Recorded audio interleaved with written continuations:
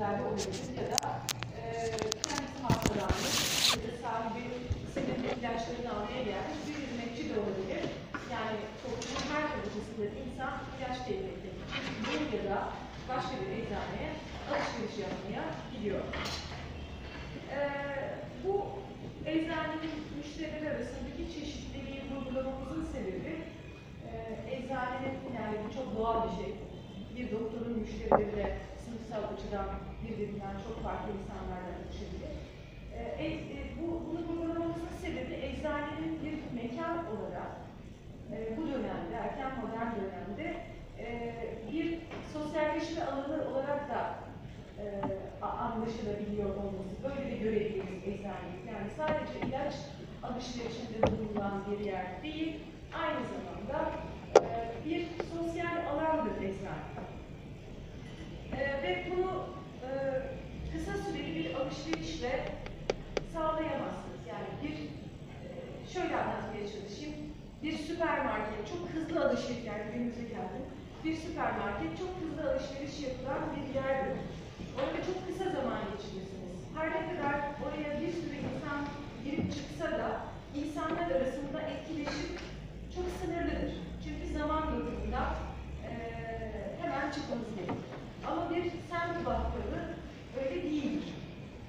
Özellikle semt bakkalının kendisi de orada yaşıyor ve müşteri tutmaya çalışıyorsa, müşterileriyle özel bir diyaloğa girer. Müşteriler de birbirleriyle bir diyaloğa girerler, bir etkileşim oranlarında. Dolayısıyla bir küçük mahalle bakkalı bir sosyalleşme alanı olarak hizmet edebilir. İşte Floransa'nın 15. yüzyılındaki böylesi bir eczane, tıpkı diğerleri gibi, bu bakımda bir tür sosyalleşme imkanı yaratan bir yer. Çünkü eczanede hemen ilacınızı alıp çıkamıyorsunuz. İlaç alma, ilacı tüketme ve eczaneden ayrılma sırasında uzunca bir zaman geçiriyor eczane. Bugünkünden oldukça farklı. Bu sabah mesela eczaneye gittim, bütün işlemler, işte sizi bekletmiyorlarsa, müşteri kuyruk yoksa, çok süpermarket hızında alışveriş yapıp çıktım. Çünkü ilaçlar hazırlanmıştı, kutulanmıştı, vitrine sınıflandırılarak yerleştirilmişti. Sistem dijitalde hesaplama, her şey çok hızlı bir şekilde gerçekleşebiliyordu. Hazır olan ilacın adını yazan doktor sayesinde eczaneye verdim, aldım ilacımı ve çıktım. Siz de böyle biliyorsunuz. Ama 15. yüzyılda eczaneden ilaç alma prosedürü böyle değil. Çünkü çok az sayıda hazır ilaç var. İlaç endüstrisi tabii ki bugünkü gibi değil. Hatta buna bir ilaç endüstrisi bile diyemeyiz. İlaç olarak kullanılan her şeyin bir tüketim ömrü var. Ve bu tüketim ömrü, ilaçların muhafaza etme koşulları çok gelişmiş olmadığı için oldukça sınırlı. İlaçların kısa sürede tüketilmesi gerekiyor, hazırlandıktan kısa süre sonra tüketilmesi gerekiyor. Elbette bu bütün ilaçlar için geçerli değil. Zamana ya da doğanın etkilerine daha dayanıklı olan ilaç terkipleri olabilir. Kurutulup saklanmış bazı bitkiler ya da özütü çıkarılmış, kavanozlara konmuş bazı ekstratlar daha uzun süre dayanabilirler. Ama yine de her şeyin raf ömrünü bugünkü dünyamızla düşünmeliyiz. Bu bir sebebi. Bir başka sebebi, yani ilaçları uzun süre saklayamıyor olması ya da ilaçların hemen hazırlanıyor olması. Bir başka sebebi de bu dönemin tıp anlayışı. Bununla ilgili.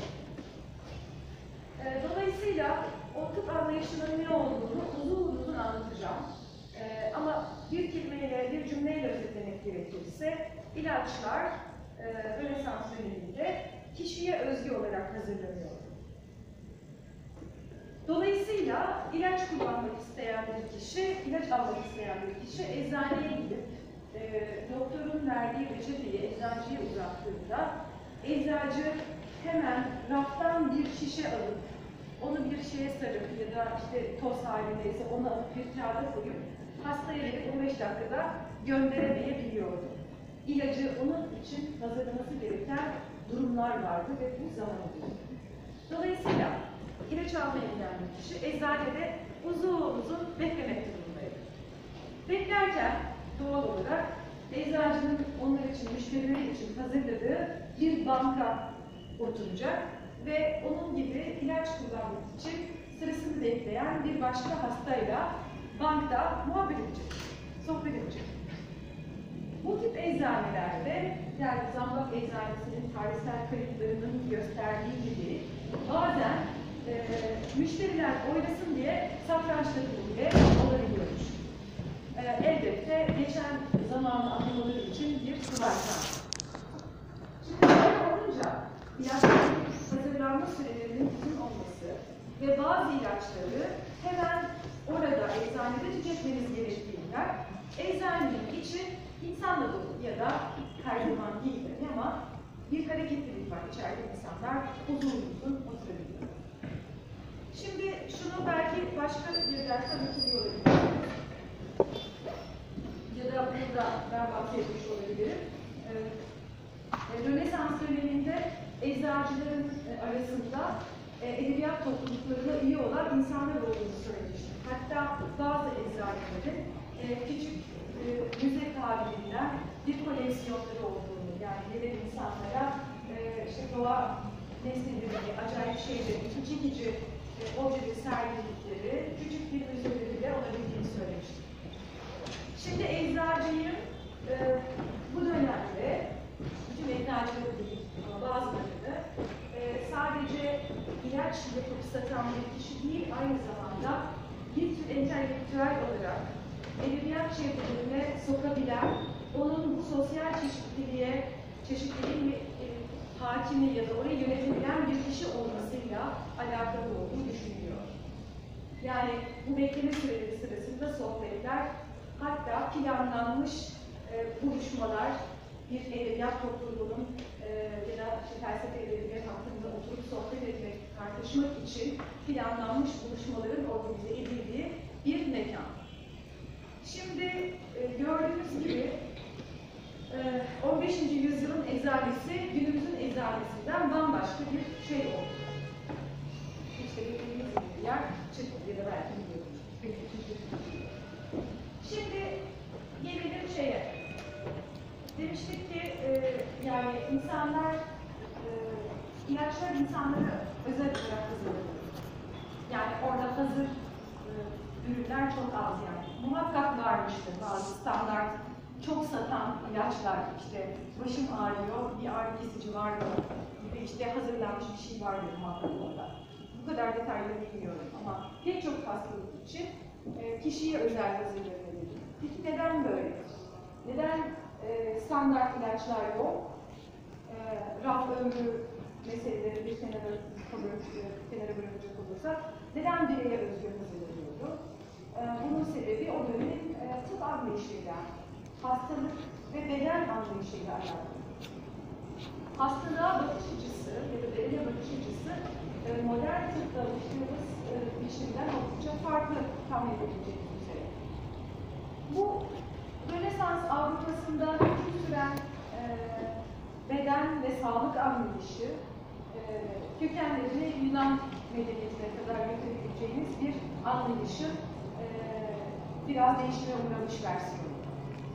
Burada tahmin ediyorum Galyacı'nın dersinde gördüğümüz üzere insan bedeni şöyle tasavvur ediliyor. İnsan bedeninde 4 tane salgın olduğu kabul ediliyor.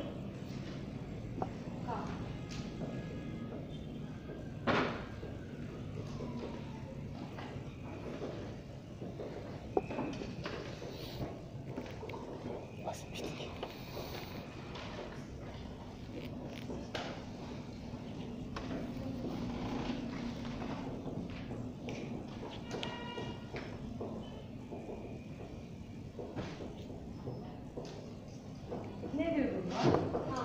Sarı balgam. Sarı safra. Sarı safra. Balgam. Kara safra.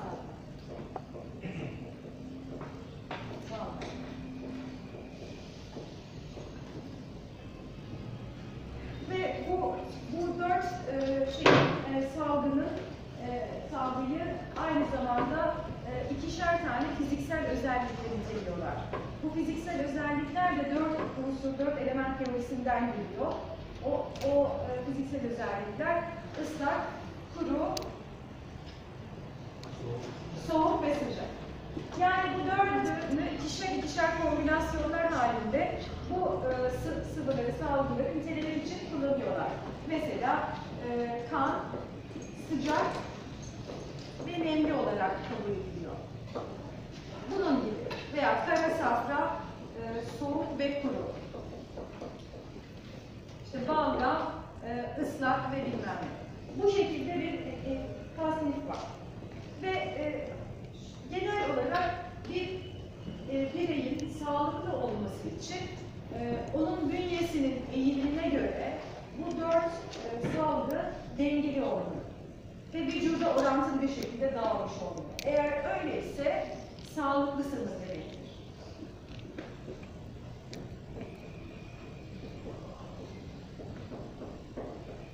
Bu 4 salgı vücuda dengeli dağıtılmışsa, sağlıklı. Bu salgıların dengesi bozulmuşsa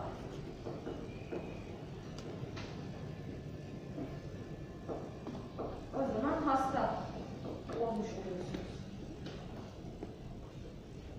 Şimdi bunlar aslında sizin iç fonksiyonlarınızla ilgili değil mi? Yani bu tıp anlayışına göre herkesin vücudunda var bu salgılar ve bunlar bazı etkenlere göre herkes de aynı değil. Yani sizin cinsiyetiniz, yaşınız, nasıl bir yerde çalıştığınız, nasıl bir çevrede yaşadığınız sizin eğiliminizi belirleyebilir. İşte bazılarının vücut dengesi sağlıklıyken kan lehine olabilir. İşte onlar böyle daha kanlı canlı renklerde olurlar, ten renkleri daha kırmızı olur. İşte bazıları daha böyle soluk bir benze sahip. Onların da işte yine bazı faktörlere göre bünyesi başka bir salgıya ilgili olabilir. Ama yine de bir denge içinde olmak zorunda. Dolayısıyla aslında sağlık denen şey iç fonksiyonlarımızın bir sonucu. Ama insan bedeni çevresinden izole edilebilir bir şey değil, kapalı bir sistem değil. Dünya ile çevreyle etkileşim halinde bir sistem. Dolayısıyla sizin sağlığınızı belirleyen şeyler arasında dış faktörler de var, çevresel koşullar da var. Bunlar da sizin vücudunuzdaki salgıların dengesini etkileyebilir. Dolayısıyla o dış faktörler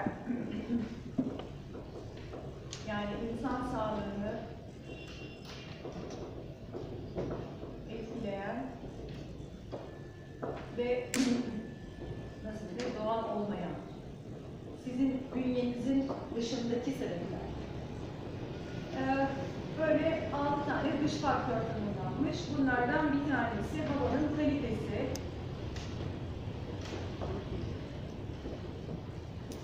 Yani soluduğunuz, teneffüs ettiğiniz havanın temizliği, kirli olduğu bir mesele. O zaman dünyası için bile bir meseleymiş. Bir diğeri sıcağa ya da soğuğa maruz kalma.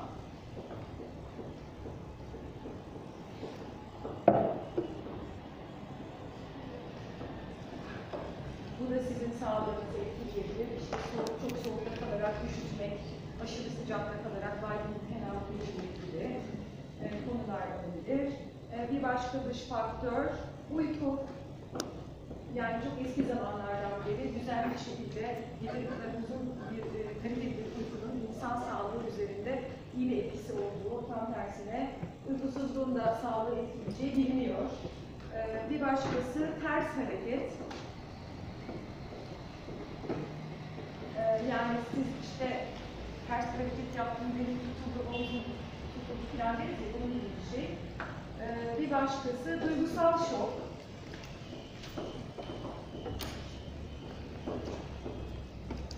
Böyle bir gecede saçlarınız bembeyaz. Yani duygusal durumlar da hesaba katılıyor. İnsanların duygularını etkileyen şeyler, dış faktörler, onlar duygusal şoku sebep olabilir ve bu da onun vücudundaki sağlığının dengesini bozarak sağlıksız hale getirebilir. ve belki de en önemlisi yiyecek içecekler. Bunlar aslında bir şekilde hayatımızda hep gördüğümüz, tanık olduğumuz ve şekilde aynı görebildiğimiz şeyler. Belki bu 6 faktör içinde en çok önemsedikleri, en çok hesaba kattıkları şey de aslında yiyecek içecekler. Yani doğrudan belirinin içine aldığımız şeylerin sizin sağlığınız üzerindeki etkisi meselesi hem doktorlar hem hastalar tarafından çok önemseniyor. Şimdi bu 6 faktör dışında hesaba katılması gereken başka şeyler de var. Tabii ki bunlara ek olarak mevsimsel etkiler.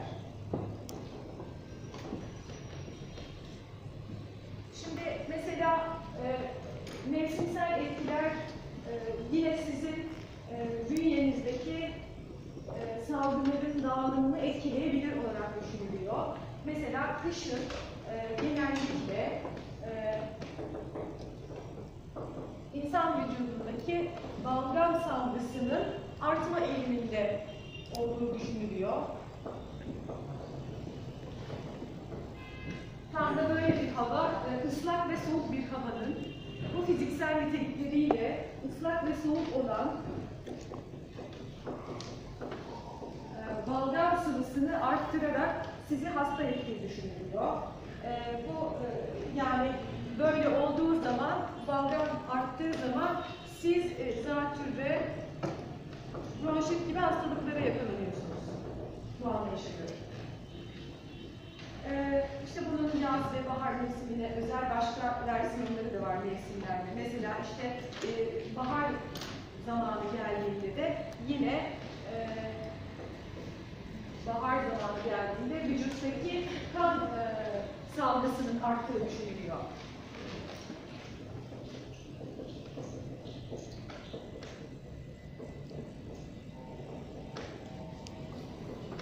İşte siz de ona göre mevsimsel etkileri hesaba katarak sağlığınızı korumak için bir takım tedbirlerde bulunuyorsunuz. Mesela işte hacamat, kan aldırma en yaygın sağlık koruma pratiklerinden birisi olarak düşünülüyor o zaman. Çünkü bahar gelince vücuttaki kan salgısı artar, salgı kan lehine bozulunca ne olmuş olur? Denge bozulur. O dengeyi yerine getirebilmek için fazla olan kandan kurtulmak lazım. O yüzden işte kan aldırıyorlar, hacamat yaptırıyorlar vesaire. Şimdi bunun mevsimsel etkiler dışında sizin yani bireyin fiziksel özellikleri ve bünyesiyle ilgili başka meselelerde hesaba katılmalı.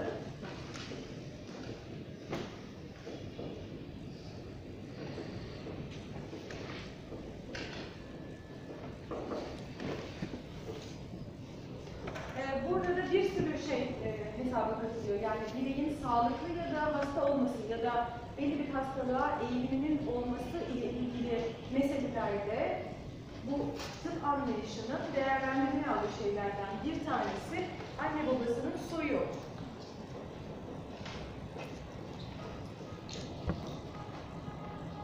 Bir başkası cinsiyet. Bir başkası statü, toplumsal statü. Bir başkası yaşadığı iklim.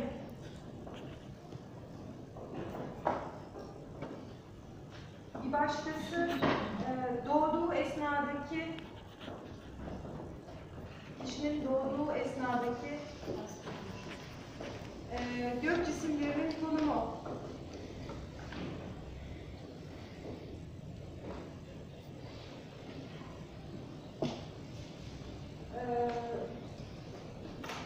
Yaş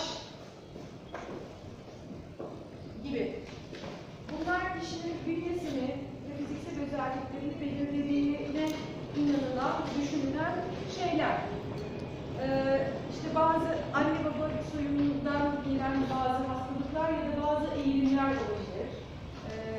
İşte bu doğduğu esnadaki gök cisimlerinin konumu, yani astrolojik haritası, kişinin astrolojik haritası çok eski zamanlardan beri onun işte sağlığıyla ilgili meselelerde bir öngörüde ya da tahminde bulunmak için kullanılan şeylerden bir tanesi. Cinsiyet meselesi, kadın mı erkek mi olduğunu yine doktorlar tarafından sağlık durumunu değerlendirirken hesaba katılan şeylerden bir tanesi. Çünkü kadınların ve erkeklerin salgısal olarak farklı eğilimleri olduğu düşünülüyor. Örneğin kadınlar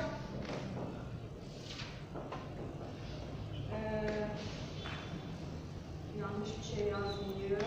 Kadınlar soğuk ve ıslak. Kadınlar ıslak ve soğuk. Erkekler sıcak ve kuru. Bu ıslak nemli olarak da düşünebilirsiniz. Yani böyle su içinde anlatılır, nemli olarak da düşünebilirsiniz. Böyle bünyelerinin cinsiyetler bakımından ıslak ve soğuk olan salgılara eğilimli, erkeklerinki de sıcak ve kuru salgılara eğilimli olduğu düşünülüyor. Yine bir başka örnekte yaş meselesi. Kadın ya da erkek herkesin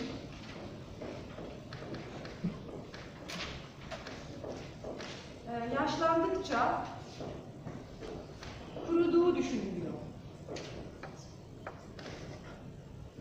Yani kuruluk özelliğiyle ilişkilendirilmiş salgılarının arttığı, yani böyle yaprak gibi kurulan plastik, biraz fiziksel olarak öyle değil mi? Konuşmaya başlar insan yaşlandıkça vücudu eskisi kadar nemli ya da yağlı değildir cilt bakımından, saç bakımından.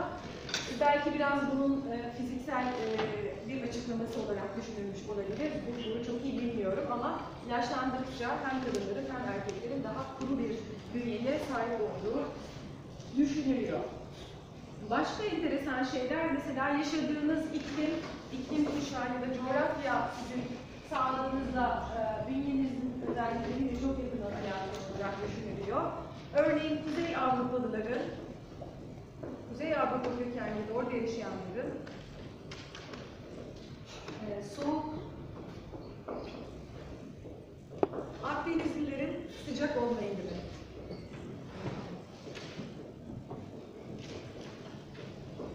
Kuzey Avrupa soğuk bir iklime sahip olduğu için soğuk özelliğiyle ilişkilendirilmiş salgınları artabilir insanların ya da bünyeleri soğuk olma özelliğine yatkın olabilir sağlıklı haldeyken de.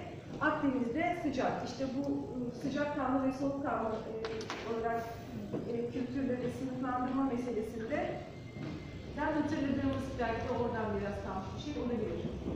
Peki statüyle ne alakası var bünyenin?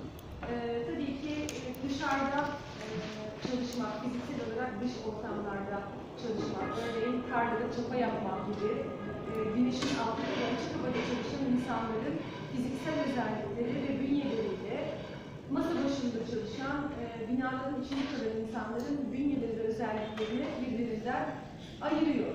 Aynı şekilde varlıklı olmakta belki durumu değiştiren şeylerden bir tanesi ya da yoksul olmak gibi.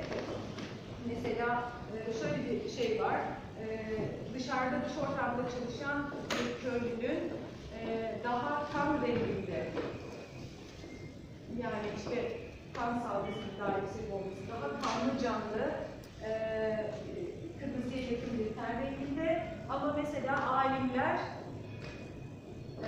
soluk benizli ve melankolik. Yani bu o meslekte, o iş grubunda çalışan insanların doğal hali. Hasta olma hali değil, doğal olarak böyle. Yani hani işte bir alimin dış mekanlarda çalışan bir insan kadar güçlü kuvvetli, fiziksel olarak güçlü kuvvetli bir bünyeye, kırmızı yanaklara sahip olması beklenmiyor. Bunun doğal hali daha melankolik görüntü ve soluk benizli.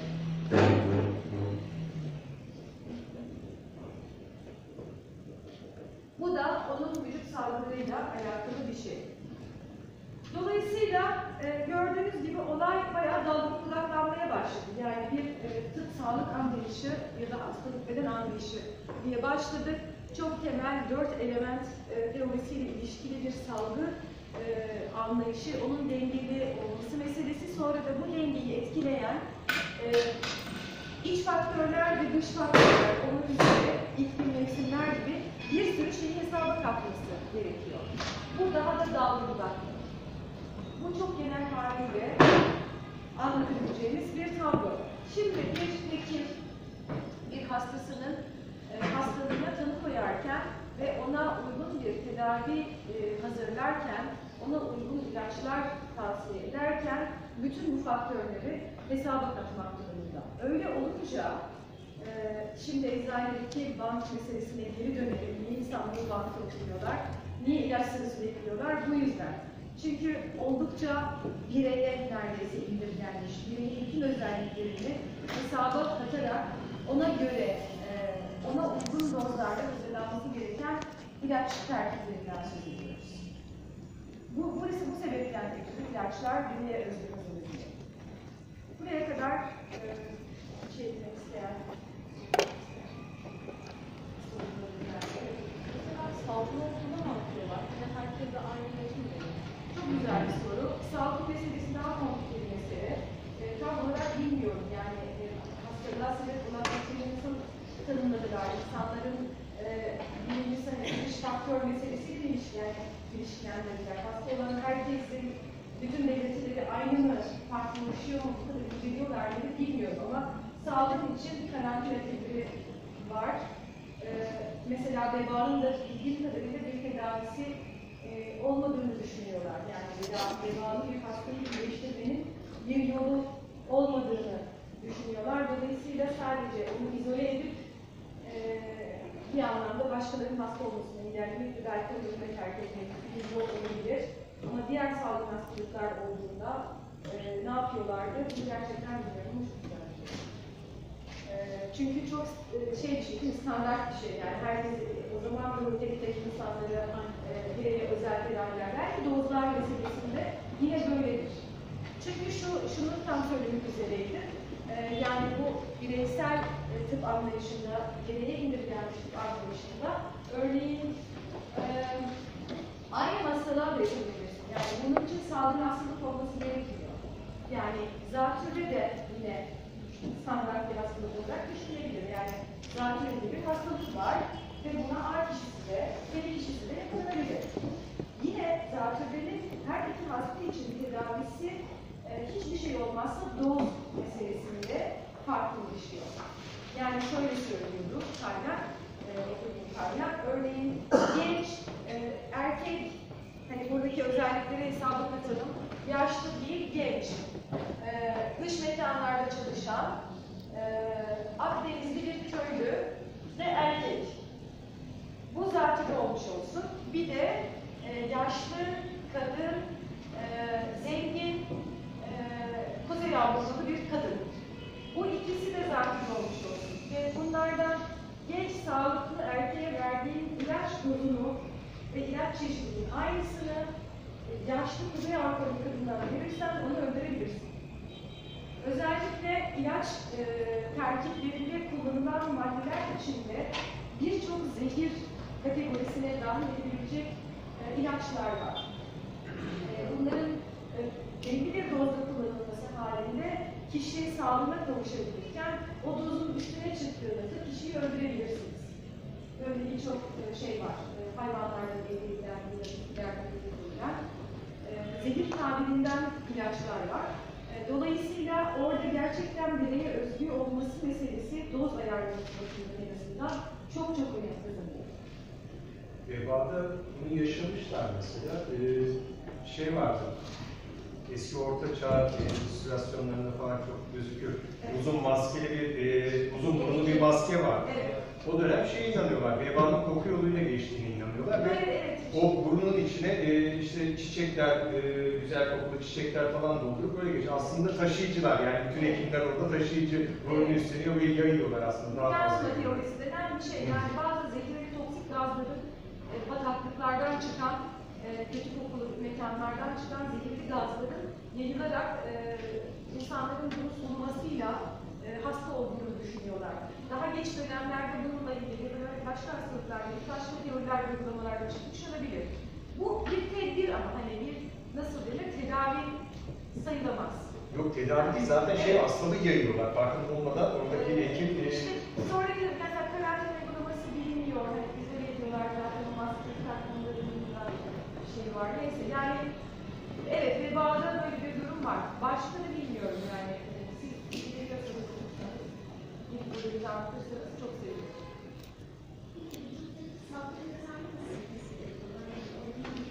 Tabii bir kan takibi yapamadıklarına göre yine böyle benim konu uzmanlık alanlarının dışına çıktık, kendimi biraz rahatsız hissediyorum.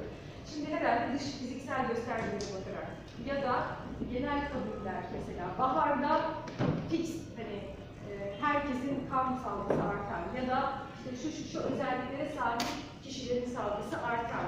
Gerçekten arttırdığını bilmeden belki de bunu ölçmenin bir yolu olmadan direkt berbercilere gidip kan aldırıyor olabilirler. Ya da fiziksel göstergeleri var. Çok bariz olanlardan bir tanesi. Yine yavaş yavaş onlara gideceğim aslında. İşte mesela belki ateşinizin yükselmesi.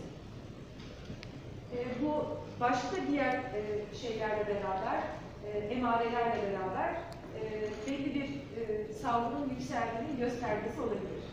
Mesela kişinin ishal olması ya da tam tersine kabız olması. Başka bir sıvının eksikliğini, vücuttaki eksikliğini gösteriyor olabilir. Kişinin fiziksel görünümünde ve beyninde, ciltteki bir takım başka incelemeler, yani tamamen dış özelliklere bakarak da eskiden doktorların yaptığı gibi bizim tahlilleri bu kadar şey olmadı. Çocukken sırtınızı dinliyorlardı, göz altlarınızı tırnaklarınıza falan tırnakları bakılırdı. Bunun gibi bir sürü yöntem vardı ama bu çok tıp tarihi, ben bunlara hakim değilim de bilmiyorum. Evet. Devam edeyim mi? Şimdi peki bu kadar detaylı bir teorik yapısı olan bir tıp anlayışına halk ne derecede katılır? Bunun bir parçası ne kadar olabilir? Yani tıp uzmanı değilseniz, eczacı değilseniz, işte hekim, berber, cerrah falan değilseniz, siz bir hasta adayı olarak ya da bir hasta olarak bu tıp anlayışının ne kadarını biliyorsunuz? Siz kendi kendinize, o dönemde yaşayan bir insan olarak, kendi kendinize acaba ben üşüttüm mü? Acaba benim neyim var? Hasta mıyım? Doktora gitmeli miyim? Doktoru çağırmalı mıyım? Ya da evde kendi kendime iyileştirmek için neler yapabilirim? Yani belli bir tıp anlayışının bir kısmına hiç olmazsa sahip olmak. Ne derecede tıp okur yazarıydı o dönemin insanı ve bu komplike teoriyi ne kadar anlayabiliyordu? Yani aslında bu mümkün daha da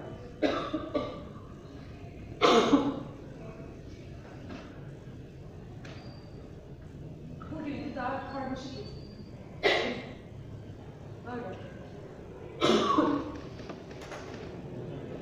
İnsanlar belli bir dereceye kadar öğrenmişler, biliyorlar. İşte üşütmek mesela, yani soğuk almak.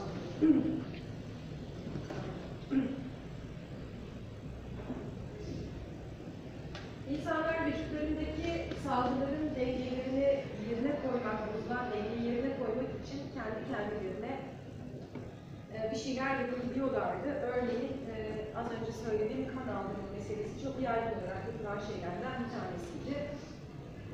Kan aldırdığınız zaman vücudunuzda arttığını düşündüğünüz kan salgısını, miktarını tekrar dengeli hale getirerek sağlığınızı kavuşabilirdiniz ya da daha da iyisi hasta olmazdınız. Yani yazın hasta olmamak için. Başka bir şey, şu yiyecek içecek meselesinin sağlıklı olan ilişkisini çok önemsediklerini söylemiştim. İnsanlar beslenmelerine dikkat ederek sağlıklarını korumaya çalışıyorlardı ya da hasta oldukları zaman daha kaliteli, normal zamanda yediklerinden daha kaliteli şeyler yiyerek sağlıklarına kavuşabileceklerini düşünüyorlardı. O zaman açısından kaliteli yiyecek tavuk yemek. Yani herhalde çok yaygın bir şekilde tüketilen bir besin değil, bir şimdi bir fabrikasyon tavuk yoktu ya da yumurta yemek kaliteli besin kabiliğinden sayılıyordu.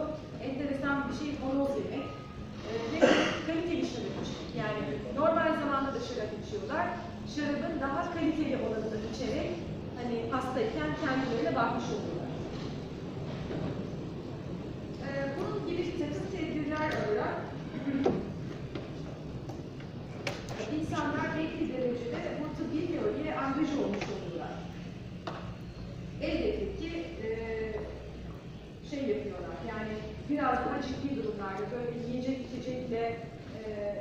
halledemeyecekleri durumlarda bir uzmana gitmeleri gerektiğini hissettikleri durumlarda bazı uzmanların yardımına başvuruyorlar. Mesela berber cerrahlara gitmek bunlardan bir tanesi. Diğer hepsini anlatacağım yani. Hasta olunca hangi yollara başvuruyorlar? Sıkıntı mı var? İkinize birden bak. Gözlükten belli olmuyor değil mi nereye baktın? Yani şey mi var? Yok, bir dakika. İyi misin peki şimdi? Tamam.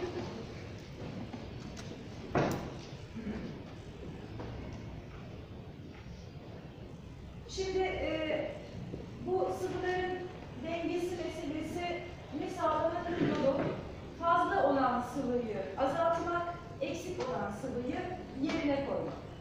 Üzerine. Bu tabii şey bir konu olacak biraz böyle artık can sıkıcı tıbbın konuları. Bunun yolu işte fazla olan sıvıları vücuttan arttırmanın yolu kan aldırmayı anladık. Bir diğer yolu vücudun boşaltım sistemini kullanarak vücuttan istenmeyen fazla miktardaki salgıların tahliyesini sağlamak. Bunun başında hastayı kusturmak ya da dışkılama yoluyla bu sıvıları vücuttan atmak geliyor. Bunun için doktorlar mesela işte idrar söktürücü ya da hastayı ishal yapmaya yönelik bir takım müsiller yazıyorlar. En çok kullanılan yöntemlerden bir tanesi bu. Eksik olanları da güçlendirmek için hastaya tabii ki kan nakli yok, yani bunun tersi yok.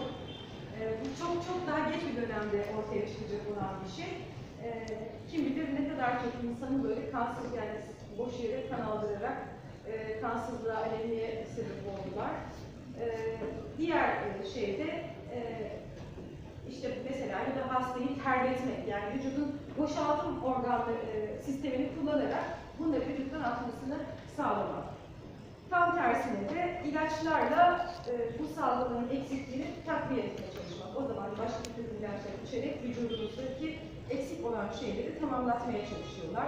Yine özellikle besinlerle veya sizin işte yaşadığınız koşullarda bir takım değişikliklerle bu salgıların vücutta kendiliğinden yükselmesini bekliyorlar.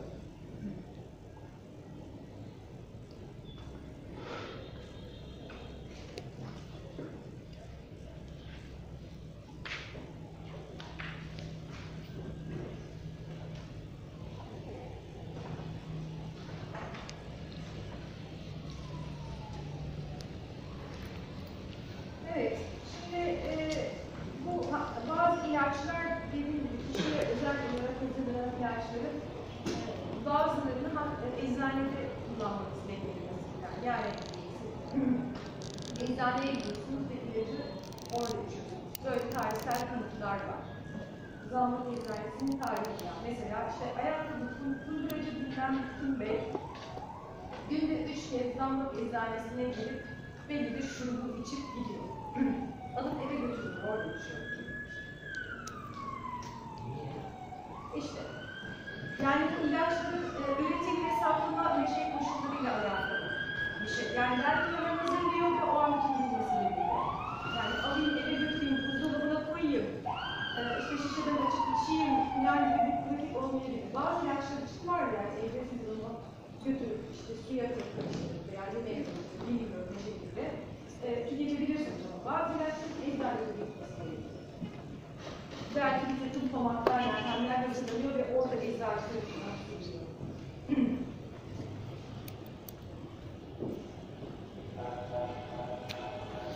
Şimdi ikinci kısımda bu hastalık ve sağlık anlayışını anladık. Yine bunları bütün bu bilgileri eczanenin içine soktuk. Yani bütün bunlar aslında şuradan çıktı. Neden eczanede ilaç tüketmek için bu sıralar bekliyor insanlar? Çünkü böyle özellikle. Neden? Çünkü böyle bir tıp anlayışı var bunlar. Şimdi bir şey olarak eczacılık mesleğini bir yere oturtmaya çalışacağım dersin ikinci yarısında. Eczacı, Floransa üzerinde konuşacak olursa, Floransa'da erkekler arasında yapılan iş kollarından bir tanesi ve bütün diğer zanaatler ya da sanatlar gibi bir loncaya bağlı. Çünkü Floransa'nın 15. yüzyıl ve ondan öncesinde Orta Çağ'da politik yapısı bunu gerektiriyor. Şehir devletler, Floransa gibi şehir devletler, hepsi böyle değil. Ama özellikle İtalya'da, Venedik, Floransa böyle şehirler. Meslek sahibi, esnaf, zanaatkar ya da sanat kollarından birine dahil olan erkeklerin belli bir loncaya ve bir sanat dalına kayıt olması gerekiyor. Ve bu loncalar bir sistem meydana getiriyorlar ve kenti bu loncaların birliği yönetiyor. Yani bir meslek sahibi olan kişi aynı zamanda politik olarak aktif olmak durumunda. Kentin böyle bir siyasi şeyi var, yapısı var. Dolayısıyla siz bu dönemde belli bir iş koluna politik olarak varlık gösteren şehirde hem kendi işiniz, hem kendi iş kolunuz, hem de içinde yaşadığınız şehrin ekonomik ve politik kararlarında rol alan bir insan olmak istiyorsanız muhakkak bir mesleğe ve o meslek üzerinden bir loncaya dahil olmalısınız. Böyleysiniz, siz aktif bir Cumhuriyet yurttaşı olurdunuz, yoksa şehirde yaşayan herhangi birisi olabilirdiniz ama büyük ihtimalle önemsiz birisi olurdunuz. Böyle bir lonca yapısı içinde eczaneler de doktorlarla beraber ortaklaşa bir lonca var. Buna eczacılar ve doktorlar loncası deniyor. Diğer loncaları ve bu loncaların altındaki mekanizmaları dersin ikinci yarısından. Şimdi öksürük tuttu, sizi yani kontrolü tutuyorum, rahatsız ettim. Bir 10 dakika ara verelim. 10 dakika sonra